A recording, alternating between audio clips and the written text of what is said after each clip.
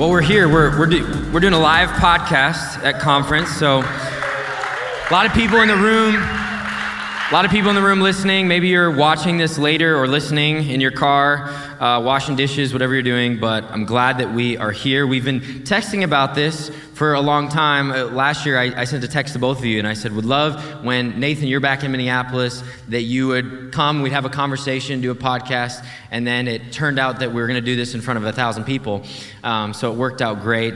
And Dr. Tennison, you have been a dean at North Central for a long time. You have a new initiative that you're doing, leading in the Assemblies of God. Maybe you could share a little bit about that for us. Yeah, so a new thing just happened to me recently. They're starting a new office at the National Office for the Assemblies of God called Theological Council. And so I kind of have the honor of being able to fill that office for the first time.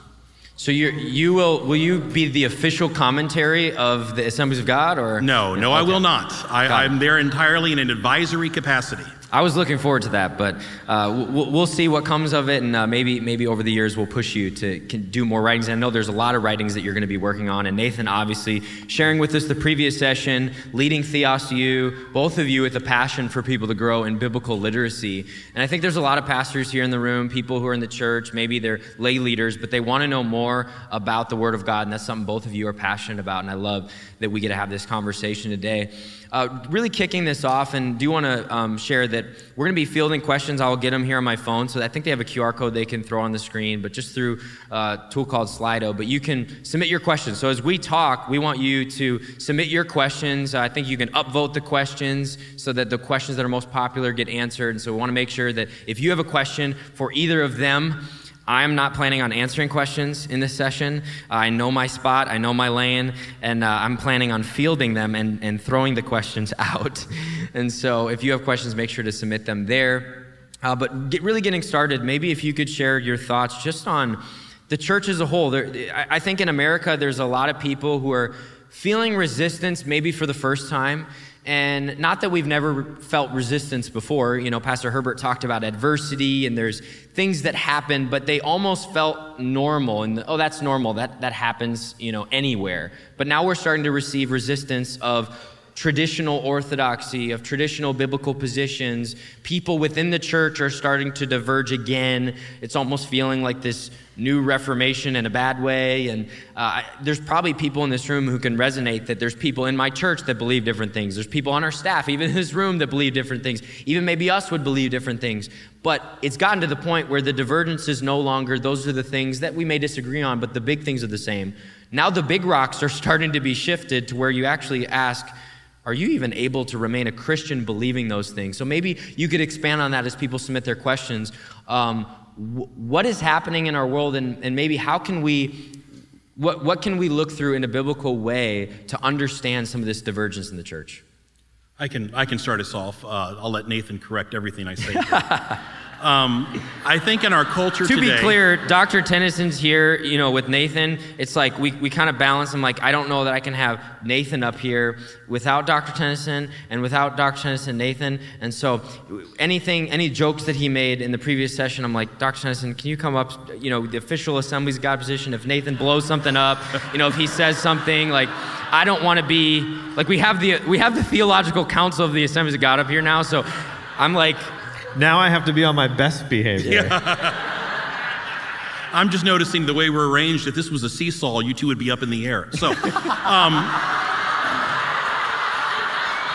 here's what I would say. One, we live in a time of extreme cultural insecurity. Extreme cultural insecurity, in part because of economic insecurity. The generation that's coming up cannot expect to live the kind of lifestyle that their parents had or that their grandparents had for doing the same kind of work. We live with insecurity in terms of massive cultural change. Think about the things that were unacceptable 20 years ago that are acceptable now. And for a lot of us, it feels like it's happened overnight. So you have this sense of cultural insecurity. You take the cultural insecurity and you add to that the change in information flow in our culture. So that now the way that we receive news, you can choose your news channel based on your politics, and they're going to tell you what you already believe about the world. Or you can be on social media, and we know that outrage drives views. so that we have an algorithm that's only giving you the things that are going to outrage you. So you go from this cultural insecurity to this change in information flow to finally what has been identified as sometimes just identity politics in our culture, where we have people who say that I want to know what tribe I belong to. I want to know where I feel safe, where I feel secure, and we have this identity politics that comes with a set of packaged ethics. That if I'm safe with this tribe because they believe this thing, I have to accept 17 other things. Right. That now gets packaged together in my, by the way, that's not how the Bible does ethics. Yeah.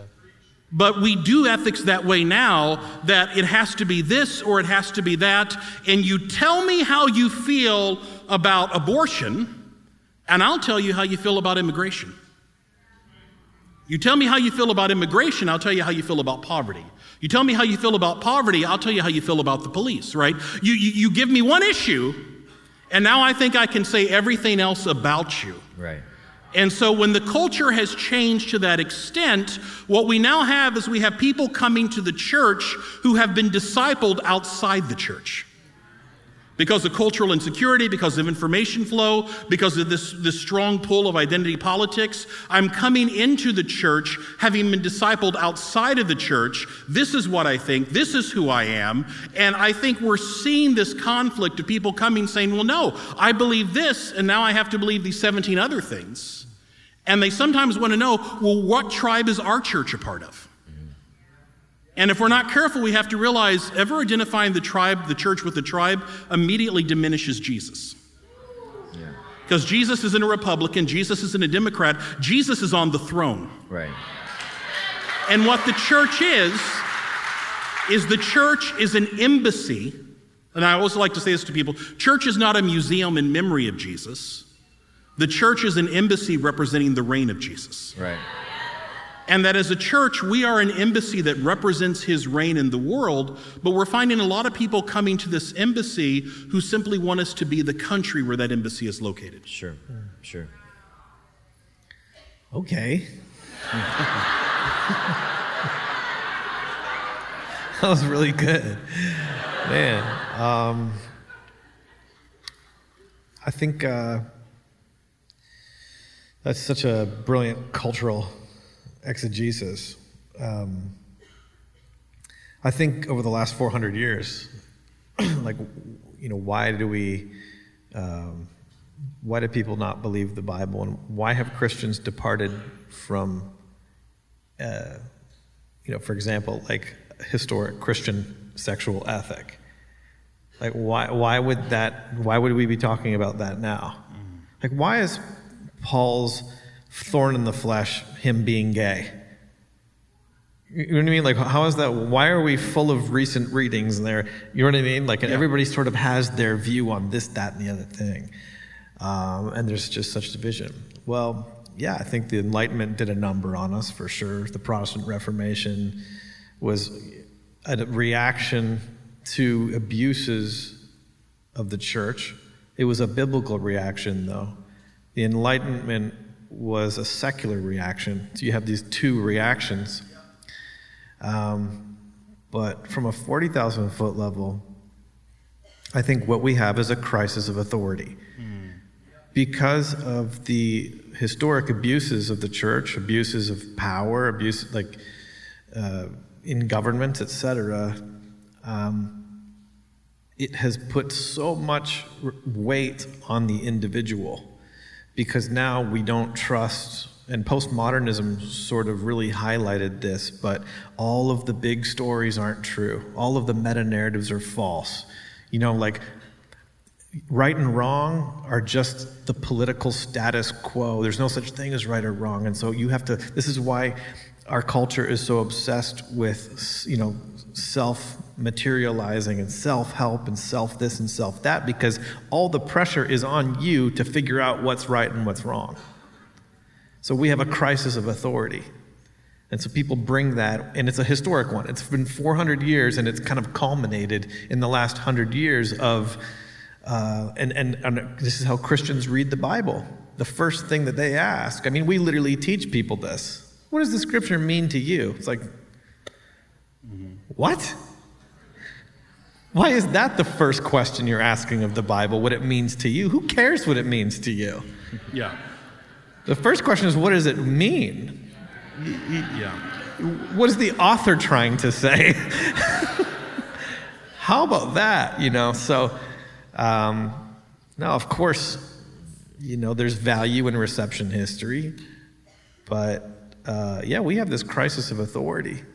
And I think as biblical teachers, one of our tasks is to help teach people that they have these formations, just like Dr. Tennison was saying.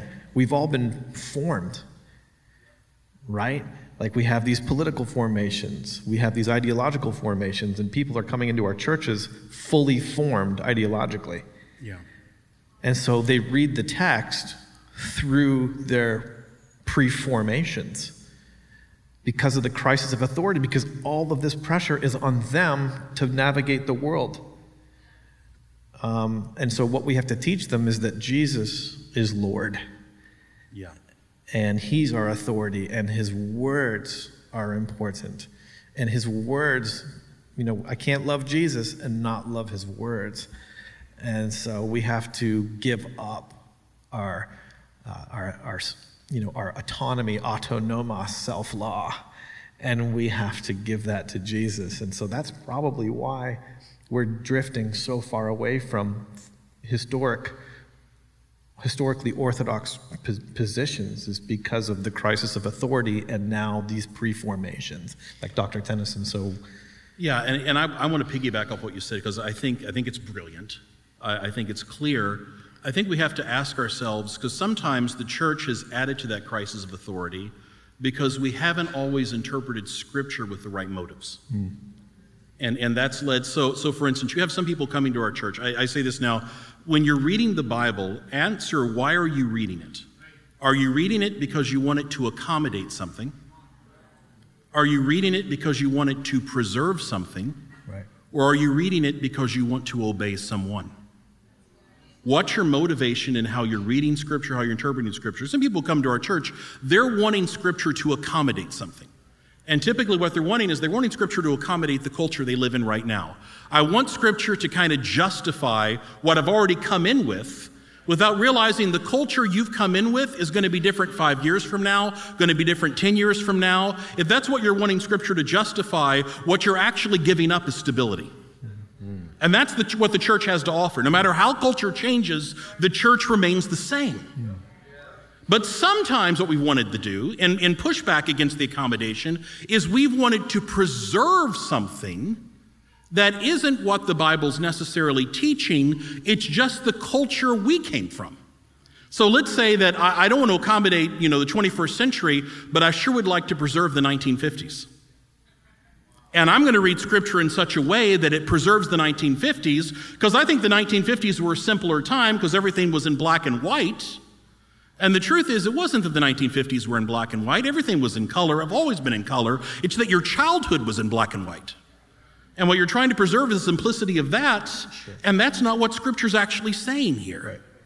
Are you coming to accommodate, and that's how you're using Scripture? Are you using Scripture to try and preserve some other moment in time? Or are you using Scripture to obey what the King actually has to say? Right. Because what he has to say is always relevant for today. Yeah. Oh, that's so good. I would totally agree. Traditionalism doesn't necessarily mean biblical. Absolutely. Yeah, agreed. It seems that a lot of people, they come at Scripture through response, right? It's not necessarily, I want to be prepared to answer this question. It's the question has come to me, and so now I need to dive in and answer that question.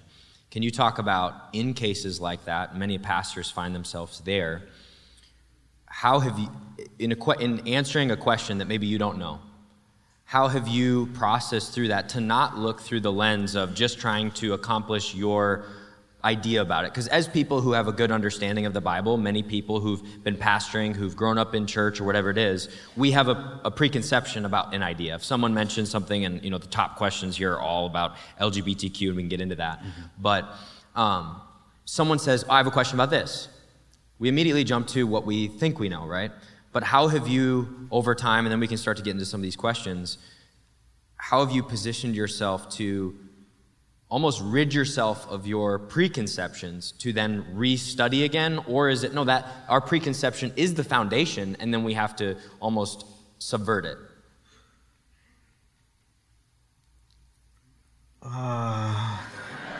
We can trade off. Yeah, fair. I mean, I don't know. I'm always learning. So, yeah, I when I get asked questions. I get a lot of questions on Instagram that I don't know the answers to, or I'm not prepared for. Yeah, you always have, some of your template responses, but sometimes you need time to dig into them. I don't know. I answer questions imperfectly, and because I have a public ministry, I'm continuing my education in public. And I don't know if there's any different for anybody who holds a microphone, So, you just do your best to try to find out. You find out the first principles, You try not to dig down into peripherals. You start with first principles. You have some methods. I've found that in answering questions, the better I got at method, the better answers I got. So, so method is like something that, how good is my method? Examining your epistemology, some of your presuppositions, you get really good at that. And then if you have a good method, you can find the right answer to just about anything. But if you have a bad method, vice versa. And again, yes, to everything Nathan said. I feel like I'm going to say that this whole time. But we absolutely are lifelong students. I will say this, two things, and then I want to kind of dig a little deeper into that. Number one, if you are a pastor who is asked the same question repeatedly, at some point it's just your responsibility to have a response. Because there are some questions that are questions of the culture and the community, and they're looking to the church for answers. And if you don't know the answer to a question a lot of people are asking, they're not going to assume you don't know the answer. They're going to assume the church doesn't know the answer. And they're going to look somewhere else for that answer. So we do have a responsibility. On the other hand, that doesn't mean you're going to know everything. And I do think it's important. I love to go to the example of Paul in 2 Corinthians 12, where he's trying to relay this experience of a man caught up to the third heaven, whether in the body, out of the body, I don't know. He says that twice because he doesn't have a theology for souls separate from bodies, because that's not a Jewish theology. So he said, I was in heaven. I don't know how that works. But he said, I don't know, which means I don't know is a biblical answer. And it's okay to say there are some things that are beyond the limits of what we know. It's okay to say, I don't know. I need to go back. I need to study this. But if the same thing keeps coming up, at some point we have that responsibility to be able to say, I need to have an answer to this. Ask our pastor friends, how have you answered this? How do you deal with this? But the other thing that you said that I so love is sometimes we just have to go back to those first principles. That I may not know the answer to this question, but I still know the gospel. And I want to make sure that the questions you're asking, it's not just do we have answers to your questions, it's also, are you asking the right questions in your life? Are you looking at things the way they should be seen? Are you majoring on the minors or minoring on the majors? And sometimes we have to help people readjust. Like, I don't have an answer to this question right now, but what I do know is this. And I want to help you see the importance of what we already know. That's good. Right. Neither of you right now are in a congregation. You're in an educational capacity, pastoring other pastors, teaching. We can't get into all the majors, right? Of here's the majors, here's the minors, this is what you have to believe. But maybe could you help some people in this room to know how aligned should I be to my lead pastor in my theological beliefs? How divergent can I be? Do I have to be somebody who believes everything that they believe? Or how can I, and again, it's a hard question to answer, but when you're under the authority in a congregational setting, again, in an education field, it's kind of, the diversity of thought is welcomed. But in a church where you have a lead pastor who believes something and who is leading in a cause, how would you advise people who are on the team of how in alignment they need to be? I guess as an organizational leader, you should know what your non-negotiables are, for sure. What are your distinctives? What are your non-negotiables? You define what are close-handed and open-handed issues, and then people that you hire, I think Augustine is credited with it. I don't know if it's an Augustine quote, but that one. In essentials, unity. In non-essentials, liberty. In all things, charity. Correct. Yeah, no, I know what you're talking about. Because it's the first thing that came to mind. Mm-hmm. Yeah. That's the one, yes. Yeah. See, we're in sync. That's what that means. Exactly. So, you define the essentials. And then you define the things that you don't need to be, for me, with Theos U, we have essentials. And a non-essential would be, somebody's view on God's sovereignty. Like half of my faculty are Reformed. I'm not a Calvinist, but half of us are. Half of my faculty are hardcore capital C complementarians. I'm like a small c complementarian, but that's not an essential for us. So you have to be able to define what the essentials are for you, and what maybe paedobaptism is an essential for you. For me, it's not an essential, but for some congregations it is. So yeah, you got to know that stuff. You need to articulate that stuff. I think Yeah, and I would say too, your responsibility as a pastor is the unity of the church. And that unity means that you're not trying to create disunity and public disagreements with your authority, right? The person doesn't mean that the lead pastor is going to be right on everything. Of course they're not, because they're not Jesus. Right. But it does mean that you're there to support the unity of this community. You're there to support the vision of what you're doing. And so the way I would probably describe it is this is not my thing. I learned this from another person, so I can't take credit for this. But there's something called theological triage. And theological triage is you decide on an issue based on whether it's a number 1, a number 2, or a number 3. A number 1 means this is an issue that is so serious that I don't think you're a Christian unless we agree on this. So say resurrection of Jesus. You're like, I'm a Christian, but I don't think Jesus rose from the dead. I'm going to be like, I've got questions, right? I mean, that's the number 1 for me. Right. Number 2 is we can disagree on this and still be Christians, but we may not be able to worship together. So example, I'm an egalitarian, right? So a complementarian might say, look, I can't go to a church that has a female pastor. Now, I still believe you guys are Christians, but I can't go to a church with a female pastor. They're saying that's not a number 1 issue, that's a number 2 issue. A number 3 issue is when you say we can worship together and still disagree. Like you can sit next to me, I sit next to you. We have different opinion on this particular issue of, say, eschatology, but you know what? It's fine. We can still worship together. It doesn't affect anything. So I think you have to determine, what do you see as a number 1, a number 2, or number 3? But as a church leader, also, what does your pastor see? What does your lead see as a number 1, a number 2, a number 3? Yeah. Because I don't want to be teaching something that goes against their even number 2. Because this is what we're doing here as a community, as a church, and I can't teach something that goes against the number 1. Mm-hmm. Right. And so if you feel that we have reached this place where we're no longer in that kind of alignment, for the sake of the unity of the church, because God cares deeply about our unity. Mm-hmm. He cares about our unity, he cares about our maturity, and he cares about our ministry. Right? These are the 3 things that come from Ephesians 4, right? If we can maintain that and say, look, sometimes I may have to leave because we're not in alignment, or you're like, I just disagree with you and I'm going to keep this to myself, and he's fine with that, or she's fine with that, because I am an egalitarian. She may be fine with that, and you say, okay. It's good. Paul and Barnabas. Yeah. The band had to break up. That's going to happen. It seems like Peter and Paul had their differences. Yes. So there's biblical precedent for leading different ways. And sometimes, even leadership issues, it's okay to not like the way somebody drives.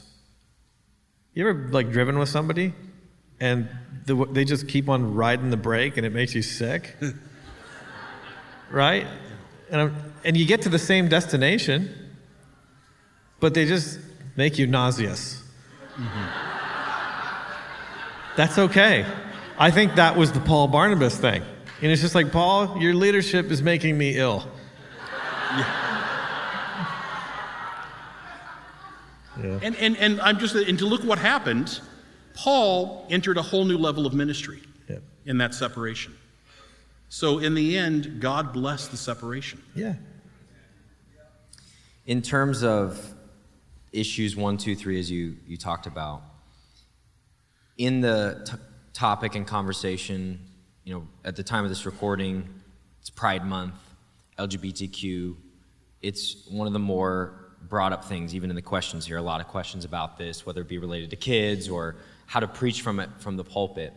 But can you both share maybe in your own view of how you've thought of yourself to approaching this question, maybe even from a pastoral sense, a platform sense? Because I think a lot of people are going to have different views about attending a wedding or having a conversation with someone, or if it's in their family. I'm sure in this room, if we had people raise their hands, how many people have someone in their family that would identify this way, that there'd be a lot of hands. But when you talk about, as a pastor, from a pastoral standpoint, our responsibility to stay true to Scripture, and maybe even answering, in your view, without making assumptions, is this a one issue where you can't be a Christian if you believe in that you can identify that way and still honor God and be unrepentant or however it is? Can you expand on those thoughts? Yeah, I can start off here. I will say that I want to be sure that I say 1, 2, and 3. So there's one, but there's something else that says wherever you come into Christ, you come in as you are at that moment, and we give Christ time to make the changes in your life. So as a pastor, I have a guy come to my office. Just as an example, a guy come to my office, and let's say, he's wearing a dress. He identifies in a particular way. His mom has passed away, and they never reconciled before her death. And he says, I need to talk to someone. Am I going to look at him and say, well, let's talk about the dress issue first? No, I'm not going to reduce him to that. He's coming to me as a grieving son, and I need to address him as he is and as he's come. And I've had members of my congregation who come in, and they come in because God is dealing with another area of their life, and they recognize they need Christ for this. I give time, but I also don't hide the truth from them. And I will say this, there have been times when I've been preaching where, we preach about sex and we preach about sexuality. What I always tried to do is not talk about sex in light of sin first, but talk about sex in light of humanity. Because the only time people ever hear conversations about sex is when you're talking about sin. Sex itself has negative associations. I think sometimes like the church that says to young people in youth group, all they ever say about sex is don't do it, don't do it, don't do it, don't do it. And then they get married and everyone in the church is like, have a good time. It's like, what was that? It was like some whiplash. All I've heard this whole life is this other thing, And by the way, it's funny, as a pastor, I've dealt with couples who have actually had senses of guilt in their marriage because of the associations they make with sex. So I would try to, by the way, it's not answering your question, I try to talk about sex first, like what does it mean for as a humanity? We're created in God's image, we're called to be fruitful and multiply. This is an expression of what it means to be in the image of God. How do we understand that? But then also to say, but because of that, we have to bear witness to what God intends this to be, what God intends this to look like. As an embassy, I'm not trying to change the laws of the outside country. But in the embassy, the laws of the kingdom of that embassy apply. And in this embassy, I want to say we're called to bear witness to the way God has created the world, and we're going to maintain that witness. I love your pastoral instincts, by the way. That's really, and I want to preface that with my concern in this conversation at the moment is that, not this conversation, but the conversation that's happening in the church, and I'm going to speak to evangelicalism and not the periphery. But that there is an anthropologically centered epistemology in how we do our theology. And what it means... Can you pause for a second? Yes. And by the way, underneath all of your chairs is a test. Yeah. We're going to have you take that right at the end of this. I'm gonna explain it.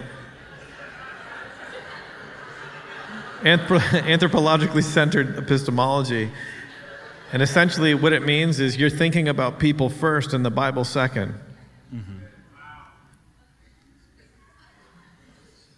And so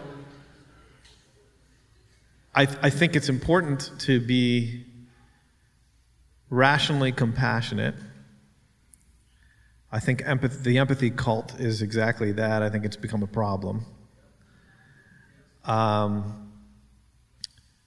But for example, I'm reminded of Jesus, and the woman at the well. I mean, he talked about her sexuality in the first conversation they ever had. The rich young ruler, I mean, Jesus identified his idol in the first conversation and reduced him to idolatry. So I think that there are times that the Holy Spirit wants to give somebody an opportunity for freedom. And I wonder if we so don't believe in the power of the Holy Spirit that we don't give them that opportunity. Because we don't think that the gospel is good news or that it's the power of God unto salvation for people who believe. I'm reminded of the beginning of Romans, where when Paul's asked about the gospel, he talks about Greek sexuality. Mm-hmm. I mean, he just goes there. So I think there's got to be both. Like if I have a guy in my office, man, I want the Holy Spirit to help me navigate some of those issues. Like, it's that issue there, and let's deal with that, rather than, rebuking him for wearing a dress. And that's what you were talking about. But at the same time, I think that the good news and repentance, which is this beautiful thing, is often on the other side of a hard word that we're unwilling to give. But God and the miracle is often on the other side of the hard word. I mean, remember Jesus, he's talking to his rejection in Nazareth, and he brings up the widow of Zarephath, and he brings up Naaman. I mean, they got hard words. Remember Elijah's like, yeah, go and make me a pancake first. She's like, this is our last pancake. We're going to eat it and die. He's like, so feed me. Yep. You know what I mean? Like, no pastor would give that word in today's evangelicalism. Because I think we've tipped the scales to become anthropologically centered in our epistemology, and we're so sensitive about people, rather than going, this is a God word, it's a hard word, but God is doing something in this person's heart, and this is going to release faith and repentance for them. Naaman, I mean, is another great example. Just like a hard word, like, dude, I don't want to do it this way. No, you're doing it this way. Your cleansing is on the other side of this ridiculous ask. So, yeah, I think that there's a balance to be struck. I don't think we need to dishonor people. I'm really sensitive. Like when I'm at a restaurant and I accidentally misgender somebody, I know that, I don't even know if I believe in gender accommodation, like Preston Sprinkle says, I don't know if I believe in that, but I just don't want to go out of my way to hurt people. Yeah. You know what I mean? Like, you can see these people are clearly struggling. They're clearly, I don't want to make their day suck because I'm some fundamentalist jerk. So, but if there's a difference between that and somebody who is wanting to come to Jesus and God's doing a work in their life. So I don't know, I'm trying to work that out. But I think there's a balance, isn't there? Yeah, and I think we have to be very careful not to do a bait and switch. And what I mean is that you get the person who comes to your church, and after 2 years, they still don't know what you believe. And they can be hurt by that, right? Because they're like, well, I thought it was this, and it was, and part of it is because you're not talking about the issues. Yeah. Now, I do agree, and we don't disagree on this. We don't want to reduce people to this particular thing or that particular thing. We also don't want to hide what we believe. Yeah. And sometimes as pastors, this is where you have to have those answers. I don't know if you've ever gotten the walk, because I've gotten the walk as a pastor, where I get done preaching, and suddenly someone is walking towards the pulpit in a way that I'm like, oh, I'm about to get yelled at, right? Because we just talked about something. And this person is like, we need to talk about this. You can tell by the walk we're about to have a conversation. Yeah. But if you have enough of those, you know how to handle those conversations. You know how to have that dialogue. You know that person might be at the moment where that walk could be a walk towards repentance. Yeah. You know, a walk started in anger sometimes end on their knees. And this is where this is headed. Wow. It could be a walk that's going to keep going straight out the door. Yeah. You know, I've had people before, this is a horrible story, but when I got done preaching, someone got up, went to the back door, looked at me and waved. Because we had been dealing with something. Yeah. And they knew that, you know, I just need to make sure you see me so that you know I'm never coming back. And your conversations have to be willing to say that could also happen. But that walk could be a walk of repentance. Right. And that person who walks out might still come back. Right. They need to know who you are, but they need to know that you see them for who they are. That's good. Yeah, it's the classic tension of grace and truth, right? And I think what I'm hearing from both of you is you have to be intentional about it, right? You can't just pick a lane and go down that lane and say, I'm the truth guy, or I'm the grace person. You know, you can't do that. But it needs to be done every day. You need to recognize it every day for yourself. I think another tension that people feel is how it will be perceived by the world. I was listening actually on this topic, listened to a talk, an hour long, from a man who identified to be struggling with same-sex attraction. And at the end of it, he made a call. He was talking to pastors, and he made a call, and he said, you have to ask yourself this question in response to the former, which is, I don't want to lose my witness because of a stance. And what he posed is he said, you have to know what your line is in order to lose your witness. Is that line not the Word of God? If you're not willing to lose your witness for the Word of God, then what are you willing to lose your witness for? So I think in that place, there are people who are afraid. You look at the FX documentary. You look at all these pastors that are blown up on YouTube about criticizing them, right? People are afraid to be labeled that. They don't want to be labeled this or whatever it is, or they don't want their volunteers or their former interns to end up in a documentary, right? Mm-hmm. So because of that, they're afraid. And so maybe they internally are going to share with their teams what they believe. Externally, they're going to preach on it once or twice, but they're not going to follow the response of being too bold or being too loving or being too whatever it is. And again, we could label people if that was our intent, which it's not. But what would be your advice to people who are afraid of not even afraid of the biblical position? Because I think many people in this room, and maybe there's watching online that would have different beliefs on this, but they're not afraid of their position, but they're afraid of the perception of their position. And so because of that, they say, on an individual level, I'm happy to have this conversation. I'm not going to mislead people who've been here for 2 years. But the news is watching, but the world is watching, social media is watching, and I've seen too many documentaries that I'm just going to stay in my lane. Okay.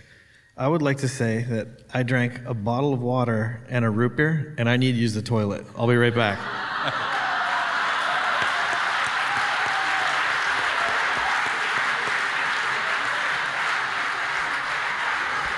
Good timing, too.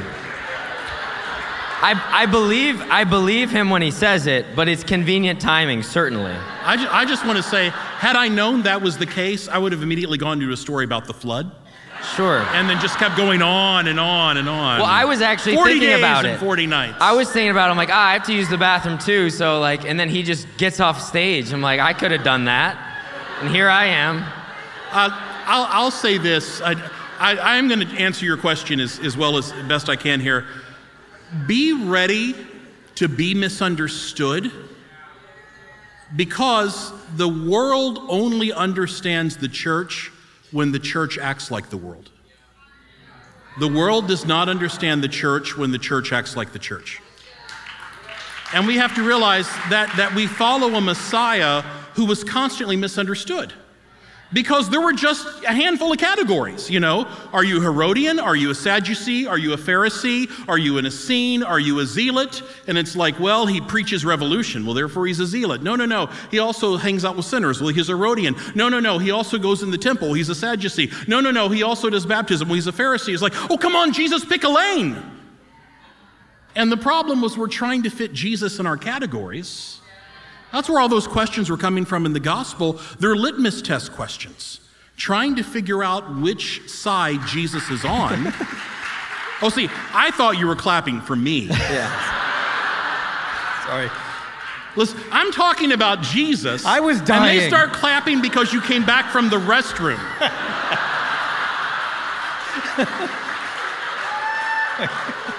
So anyway, just to say, the church understands, the world understands the church when it acts like the world. It's going to misunderstand the church whenever it acts like the church, because the church will never fit into the categories the world provides. It's really good.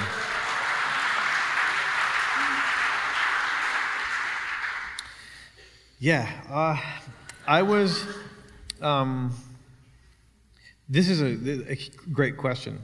I think this is the question that everybody's trying to find that threshold, you know, of how public. I'm literally helping a pastor this week work on a sermon for next week, and I guess part of my brain is like, I don't know if I would ever preach on this on a Sunday morning. Because that's a whole philosophy in and of itself is, you know, like, I don't know if this is if this is necessarily something that we need to hit on a big level. Maybe I do it on a Wednesday night, or I do it in a small group curriculum, or, do you know what I mean? So I understand that threshold. And not because I wouldn't want to, but I just would be like, I just feel like it's not everybody, it's not, you know what I mean? It's like such a small amount of people that maybe would need to hear it or whatever, and maybe it's more of a pastoral issue. It's kind of like I wouldn't necessarily do a sermon on, you know, I don't know, some other niche thing, or maybe like some sort of niche mental health issue or whatever, if that makes sense. And I'm not trying to compare the two. I'm just saying. So, I understand that threshold. I was part of a church that we didn't talk about it at all. We told everybody, you know, you can belong before you believe. And then we found out that we had a gay choir director 3 years later, you know? And it's like, well, I thought that I could just belong before I believed. And it's like, well, we didn't mean that. So your messaging is pretty important. We weren't trying to say that, but that was just something that the pastor at the time thought was how he wanted people to feel. Mm-hmm. But he did lie to the congregation. I heard about John Bevere went and preached for a guy who I won't say, and John just, you know, was just being John. You know, he's a Bible teacher, and Bible teachers will talk about, you guessed it, the Bible, And so he hit on something, I think, in Romans 1. It was kind of an aside. And then, you know, the pastor was just like, the next Sunday, you know, was in tears to his congregation, just going, you know, I told you that this would be a safe place. I'm like, but it's a church, too. Yeah. You know what I mean? Like, so, I don't know. Like, what do we protect people from the Bible? I don't know what the exact threshold is. I think it really depends on your ministry philosophy and what a Sunday, how you define a win. You know, and I'm okay with different churches defining a win on Sunday mornings differently. Like, there's some churches that they're going to be, you know, they're going to work through the text from Genesis to Revelation, and they're going to hit everything. And then some churches are going to be like, we're going to be a soul-winning church, and we're just going to preach, John 3:16 every Sunday, and that's what we're doing on Sunday mornings, and that's how we feel called to serve our church. So I think it really depends on your ministry philosophy in terms of how you are in terms of how out there you are on your stances, on your stance on sexuality, on your stance on this, that, and the other thing. But I know that that threshold is a huge conversation that people are having. And, I think at the end of the day, yes, be a faithful witness, number one.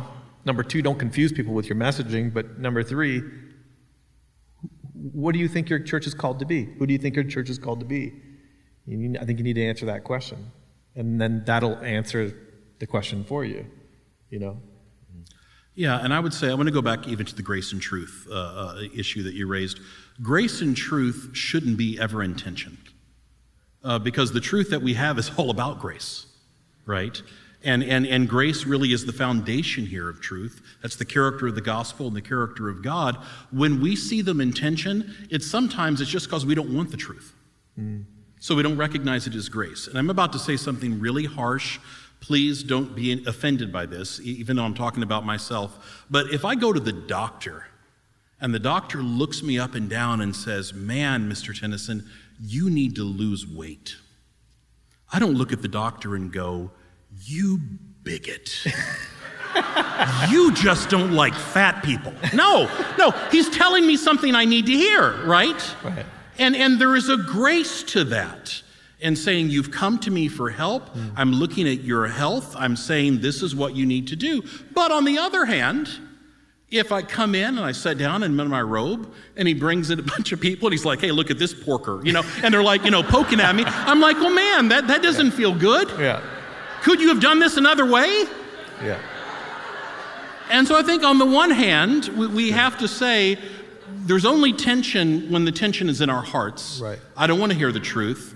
Or when we deliver the truth in such a graceless way that people don't feel like they're being saved, they feel like they're, and again, I don't want to say attacked, because I do think we do have an issue where you just don't want to hear the truth. Yeah. But I do think there are people who feel like the way the church is giving the truth, they're not giving them a possibility for Christ. Right. Sure. Right? That our message isn't ending in a sense of the gospel. Right. It's ending in a sense of we're better than you.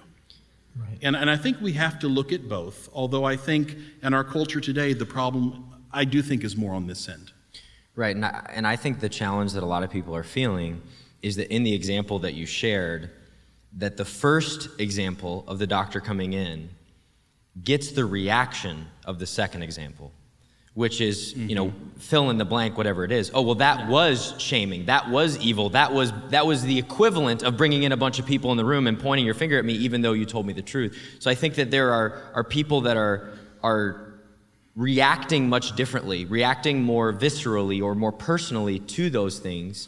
And so people are more afraid to speak on these. And a follow-up to that, how much weight would you put towards the things that are happening in your region, in your state, in your area, from the congregation that that you're leading, that what they're asking? Because, even right now, you brought up, Nathan, I don't know if that's an issue that I would teach on the weekend, but I think you should ask yourself what church. But even in this room, it's the number one question by far, which certainly means it's the number one question that's in people's congregations, or one of them. Things that are passed in our state, laws that are passed in our state that are making it harder to be a believer in some sense, maybe not to believe, but to teach your children. And I think a lot of this goes into kids pastors and youth pastors who are dealing with things at a different level than people who are maybe leading in adult ministries. But what would you say to those who maybe live in environments to where the things of God, again, although we're not political, we're an embassy of heaven, we're a part of his kingdom, the things that are happening in our state, in our country, in our world are impacting the way that our people are living their lives in their workplace. They've maybe never had to admit their faith in their workplace before and risk being fired. We looked at the vaccine, all sorts of things. This is banned on YouTube now, but all of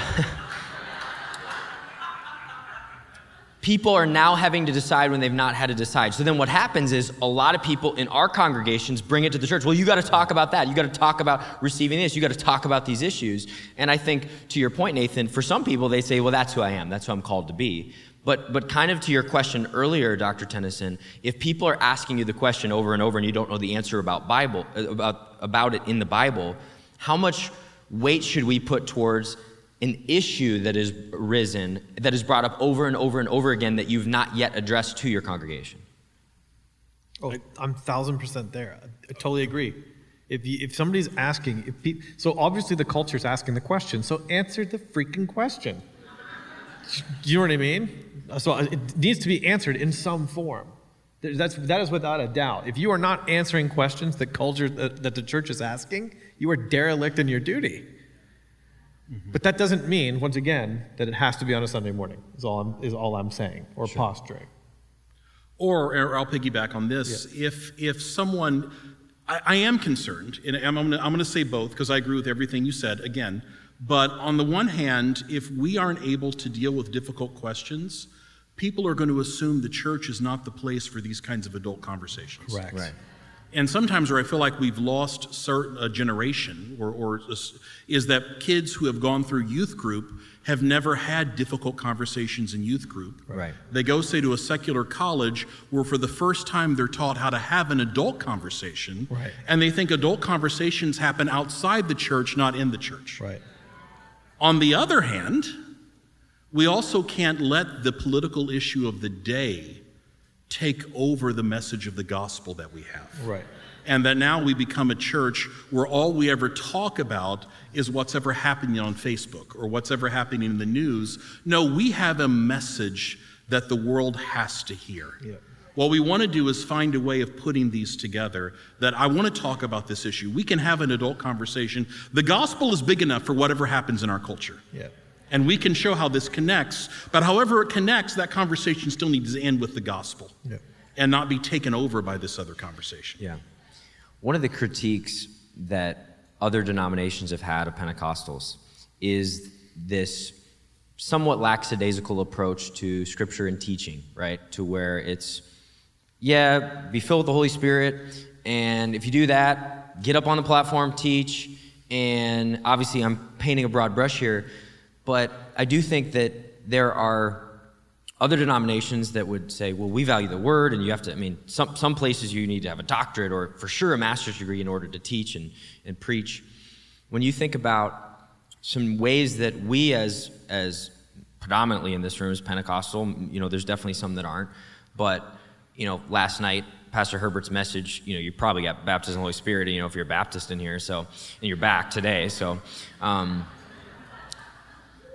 but what would you say to people who maybe have that critique of the Pentecostal non-denominational church? Oh, you're a part of just, you don't really think about the Bible very deep. So you haven't had these conversations for the last 100 years. You've just all been focused on the Holy Spirit. And now you're starting to have these conversations, whereas us over here, we've been having these conversations since Luther. What would be your response to that? Well, I'll answer as a Pentecostal. And as someone that my dissertation was on, which I rarely ever get a chance to talk about my dissertation. The movie has not come out yet. Is there a PDF download in the app of your dissertation? But it was about the development of theology in the first 30 years of the movement. And what I found is that early Pentecostals are very concerned about Scripture. They were not anti-education, they were anti-elitist. What they were concerned about was saying someone had to spend this many years before they could study Scripture and be used by God in this way. And they saw there was kind of a class struggle that was a part of this, but they were never anti-Scripture. They never let experience lead Scripture. And in fact, going all the way back to Azusa Street, there were practices that some Pentecostals were doing that as soon as the Azusa Street revival took off, the pastor, William Seymour, said, if we can't find it in Scripture, we're not allowed to do it in church. We're not going to allow spiritual manifestations to take over. It has to be whatever's biblical. And so Scripture was a controlling narrative for even the way they did experimental worship, to make sure that if we don't see the Spirit doing it in a similar way in the Bible, we're not going to let it happen here. And so they took Scripture very seriously. That's why they created their own Bible colleges in the first generation. A community that doesn't take Scripture seriously doesn't create Bible colleges. Now, they created them because they didn't trust the other Bible colleges that weren't Pentecostal, but they still created those colleges. Yeah. They still wanted to make sure that ministers were well equipped for ministry, that they didn't just send people out and then they would just blow up because they didn't know what they were doing. Yeah. And so there has been that concern. That doesn't mean that there's not a sense that over the years that there hasn't been a lessening of that, or that we haven't seen people who have blown up because they're just great with a microphone, even if they're not great with the Bible. And that doesn't mean that we don't have examples like that. But I would say, at least for early Pentecostals, they would say Scripture was their most important thing. Yeah, I agree with that. I'm not a Pentecostal. I'm a charismatic for sure. I'm an unreliable charismatic as well, though. But Chris Palmer is the dean of our school, and he is a dyed-in-the-wool Pentecostal. And he made a remark at an address recently about how, same thing, where Pentecostals weren't anti-intellectual. They were just reacting to German higher criticism that was, metastasizing throughout the seminaries in the world, and basically, the demythologizing movements, and basically you wind up with the Thomas Jefferson Bible, where there's all the spiritual things and all the miracles are gone, and you just have the maps, And Pentecostals were like, they read the Bible and they're like, well, I think we're supposed to believe this stuff. I think we're supposed to believe all of it. I think we're supposed to believe that miracles are supposed to happen and signs and wonders. And, so I think that I wholeheartedly agree. Theos U, I'm a charismatic, and Theos U is, I think, similar to the Pentecostal reaction in that we are reacting against woke theological progressivism that I believe is in the same way. It's metastasizing throughout a lot of our Bible colleges. I think that deconstruction is a political movement. Nobody deconstructs and becomes a Republican. I've never heard of it. And I'm a Canadian. I'm not a Republican or a Democrat. I'm just saying I don't know anybody who's deconstructed and joined a conservative political movement. So that's interesting. It's how they literally how they proselytize Christians to vote for them. And I think that as I was watching a lot of Bible colleges, kind of politically in the last number of years. I was just, on all kinds of different things. We are not anti-academic, and I don't believe that conservative or evangelicals are anti-academic. It's just that the academy is wrought with, a humanities degree is basically, a communist manifesto now. That's what's essentially what has happened. The humanities departments are overrun with ideologues. It's a Marxist's playground. And then our profs who are our theologians who operate in these realms and read recent literature, and the way that the education works is you kind of have to have these conversations academically with all of the recent academics, and then they begin to cherry pick and enjoy some of the Marxist buffet, and then begin to incorporate it into their cis theo. You start reading, anyways, I don't like Gutierrez, I don't like James Cone for obvious Marxist reasons, or maybe they're not obvious, but I think that our reaction has been a similar reaction to the early Pentecostals, in that it's like, hey, there's some things that are going on, something reeks in Denmark, and it's not biblical. I think the Bible has paths forward for reconciliation. I think that the Bible has paths forward for men and women and equality and equity. And I get my terms. The Bible informs my idea of equality, not Karl Marx. And I think that pastors need to have biblical definitions of what justice is, not Marxist definitions of what justice is. And so there has to be theological movements that begin to push back against the applied postmodernism, and it's almost wide acceptance in many of our theological institutions. And to me, that is what the beauty was of the Pentecostal movement, is that it returned to Bible and Bible solutions rather than the German higher critic solutions. Anyways, I'm clearly passionate. But how do you feel, Nathan?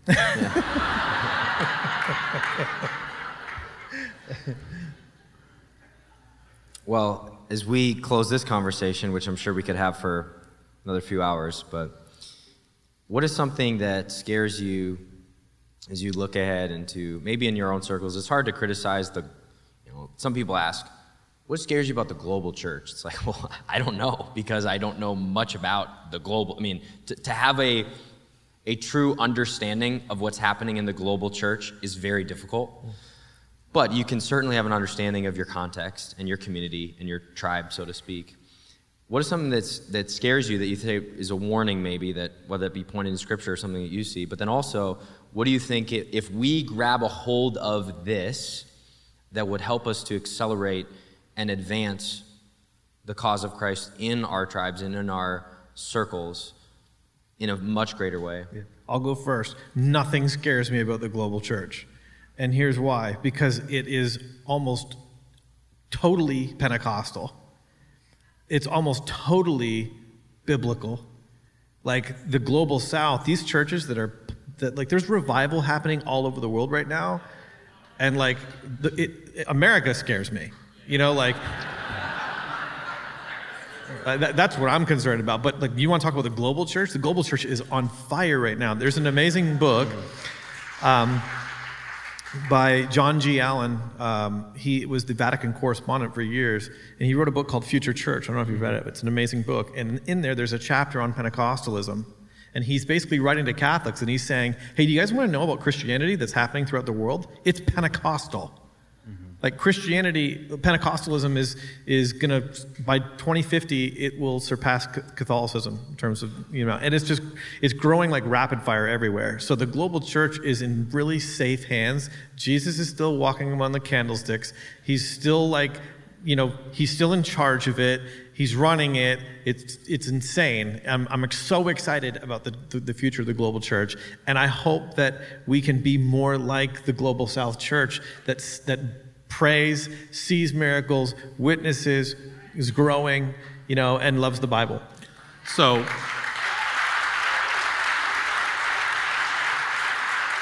one funny story. I was teaching in Southern California when I was a pastor there at Azusa Pacific, and I had a student once come up to me halfway through the class. She was not from the U.S. She was from Nigeria.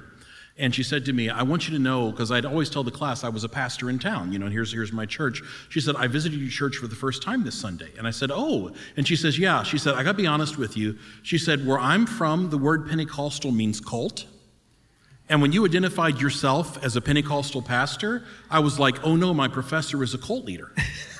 She said, and then over the course of the semester, I really enjoyed your lectures, and I'm like, oh no, I'm being taken in by this cult leader. And she said, so I decided to come to your church. And she said, and she was identifying the things that our church did, the way you worship, the way people would move, what you would. She said, is that what you mean by Pentecostal? I said, well, to an extent, yeah. She goes, oh, well, that's what we do in the Anglican church in Nigeria. Right.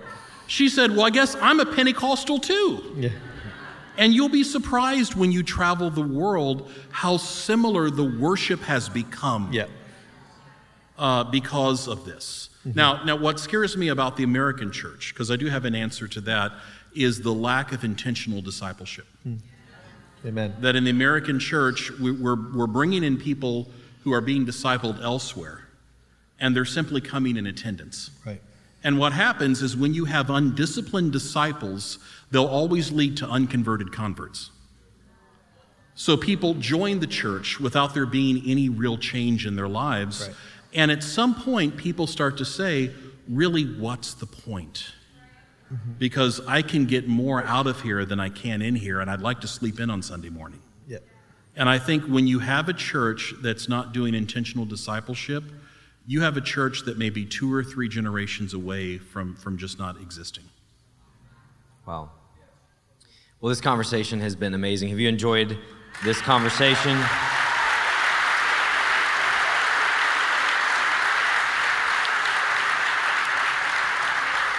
Luckily, we have microphones and cameras to record so we can share this later with people and hopefully help out far more people than even who are in this room. But it's been an amazing conversation, lots of questions. Hope to do it again sometime soon. And it's been a privilege to be here talking church live with everyone here.